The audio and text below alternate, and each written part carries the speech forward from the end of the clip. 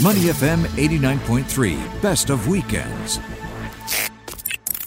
Dementia is a challenge for so many families here in Singapore, across the world. My mom is suffering from it, and we know many of our friends whose parents are suffering from it as well. Right here in Singapore, there is a real push to get the word out about dementia and some of the things that can be done to make life more comfortable, not only for those suffering from dementia, but also the caregivers who are helping their loved ones with it. Let's talk now to Muna Bagharib, Dementia Singapore Ambassador. Great to have you on, Muna. Thanks for being with us today. This is such an important issue that we are talking about today. How did you come to be a Dementia Singapore Ambassador? Well, I've always known about Dementia Singapore before. They were known as Dementia Singapore. But it only happened maybe about 5-6 years ago when my mom was first diagnosed with dementia. And at that point of time, and I don't know, I think it happens in my generation as well, where we're not very aware.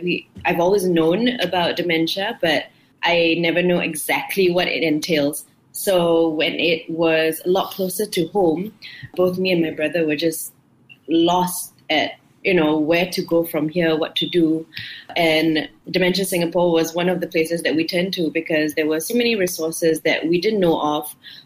There were so many things to learn about, how to take care of my mom, how to make it a little bit more comfortable, a little bit more happier for her. So when the opportunity came to be part of them, I jumped on it completely because I think they were such a big part of, that journey experiencing how to manage dementia. Yeah, Muna, your story will resonate with so many Singaporeans listening right now. I think myself, Glenn mentioned earlier, we all have someone affected with dementia. If you can, I know it's a delicate issue, take us through the process that happened between you, your brother, and your mother. The early stages, the early signs, what happened, and then what your journey was with your mother. Yeah. So, she started forgetting or calling me by another name or just calling something else. And to us, it was just part of it. We forget all the time too, we call it people by the wrong names. And it's just very simple mistakes that we didn't think were red flags.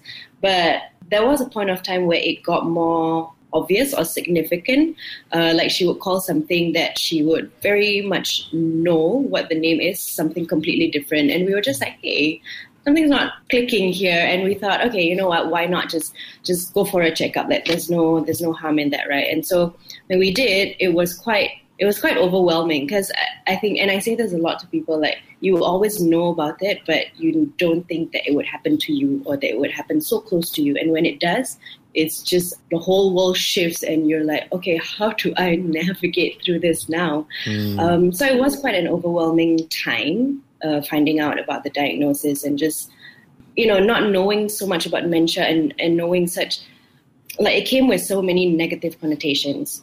But at the same time, I think learning about it and going through it over the past few years, I think it's not always that, it is something that someone goes through, but it doesn't have to be something that you focus on when it's bad.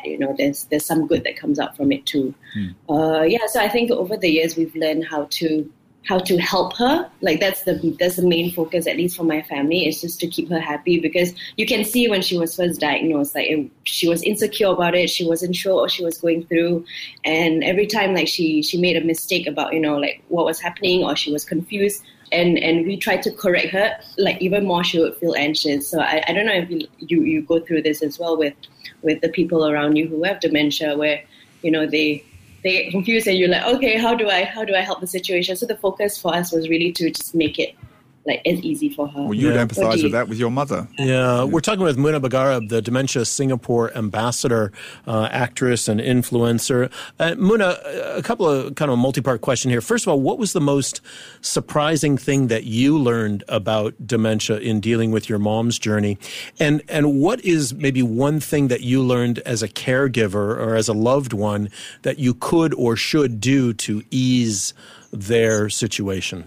I think the one thing I picked up from dementia is that there are so many layers going through it. Because so when I, for example, like when I first spoke to my friends about, my mom having this diagnosis, they were like, oh, okay, is she going to forget you? Has she forgotten you yet? And this is like just a few months in. And I'm like, no, I think it's a longer process than that. And I think that's the misconception that people have about dementia, that, it's just immediately forgetting, but there's so much that they go through. And that's why I say, like, people think like it's scary, but it's not scary. It's really just something that you go through, and it doesn't always have to be a bad thing. What I picked out as a caregiver is really the focus is on her. Like, there's no point. I was very affected by it. I won't lie that I think my whole family was very affected by it. But there's no point in focusing on like, oh my God, what's happening now? Like, I think like I watched her and I saw how confused she was, and I know I needed to step up to make her feel like it's okay, that we're all always there. So I think support is very important as well. Muna, how has your communication changed with your mother? And maybe what communication tips would you give to others listening out there who may have relatives in their family or, like yourself, are a caregiver? Yeah, I would say sometimes you don't have to always correct them or try to talk like logic, you know what I mean? So there are times when, and I spoke to my mom's doctor about this because, as the dementia, like it's been a few years already, so things change. And I spoke to the doctor about like, how do I communicate with her so that, it's not confusing all the time. And she was like, you know what, if she says something is this, or if she believes that she's in this time, just roll with it. There's no point, trying to correct them, because then it just makes them a lot more anxious. And I think you just have to be very, very calm, very patient, keep your cool, because that's really important. Yeah, Muna, what are the resources that Dementia Singapore has? And I've put the link for their helpline and also for their website in our Money FM chat on Facebook. And please feel free to add any other links that you would like to in that space. But what does Dementia Singapore actually do in terms of helping folks? I mean, the main thing is, of course, like to spread awareness about dementia. But at the same time, I think it helps a lot of, families or people who are going through it. From my own experience, like I turn to them to understand a lot more about what dementia was, and mainly for resources in terms of like where to go, because there are all these centers that help. So one of the places that we got in touch with was this place called Brahm Center. So they kind of have people who like caregivers, for example, or we get to learn how to deal with it, how to make things better. And as caregivers also, we have like a little support group, so that really helps. And that's where I turn to. So there are all these resources where you know that there's a community there, and you don't feel so lost alone when you're going through. Muna, as you work with your mother and you go out into public spaces, what have you encountered or noticed in the way that others, maybe react to your mother or react to people with dementia? And what advice or tips would you give those who may not have anyone suffering from dementia in their family, but could help to make it easier as a community, as a society, for those that do? Yeah. Like I said, I think with a person with dementia, you can't always tell. Like if you saw my mother, you wouldn't be able to like pick it out immediately until maybe when you speak to her, and then sometimes she gets confused at like what people are saying, and I would come in to speak to her. So my advice is to just, like I said, like be calm, stay understanding, because it's not obvious, but you just, if you see any signs of like confusion or anxiety in anyone at all, just try to explain it to them in a more patient, a more calm approach. I think that's most important, because if you confuse anyone even more, like you just get a lot more confused, and then you won't get your point across. Yeah. So just be patient. Muna, one of the challenges that myself and my brothers think about is, okay, our mom has dementia. Are we going to get it? Are we candidates for it? And there are various genetic tests you can do. But also the other part of this is that there are now increasing numbers of drug treatments that you can do, not to reverse dementia, but to delay its major onset. Mm-hmm. What have you learned about those two areas when in your research working for Dementia Singapore? I mean, there are, I suppose, resources, and people have talked to me about like, okay, you can take this to help it.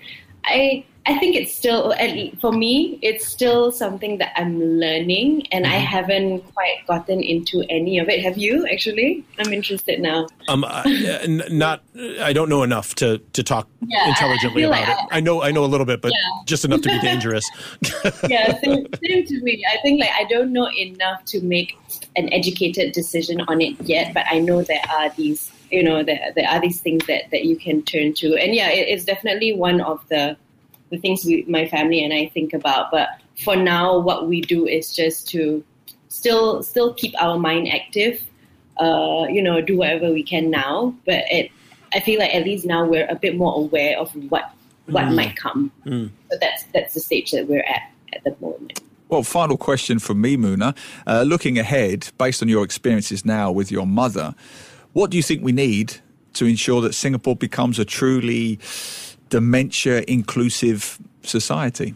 I think to me it's as simple as a shift in words, I think, especially for the new generation, I mean, just all of us, that, now everyone's talking about it, there is awareness of it for sure. And I think, really the way you speak about it, the kind of words you use to describe dementia makes a big difference, it's not always such a bad thing. I think it's more about understanding and being there for a person with dementia rather than, having this kind of opinion on what it is, I'd like to think that Muna's putting us all in the same generation when she talks about new generation. Because when she said that, I thought, we are at least 20 years older than you, Muna. At least. And maybe 30. Okay, but anyway, that's okay.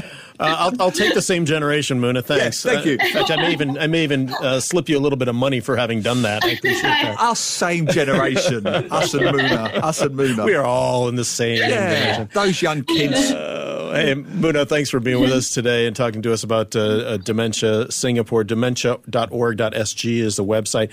Thank you for being with us. We hope to have you on again in the future to talk more about this really, really important topic for so many families. Thank you for being with us. Thank you. To listen to more great interviews, download our podcasts at moneyfm893.sg or download our audio app. That's AWEDIO. Available on Google Play or the App Store.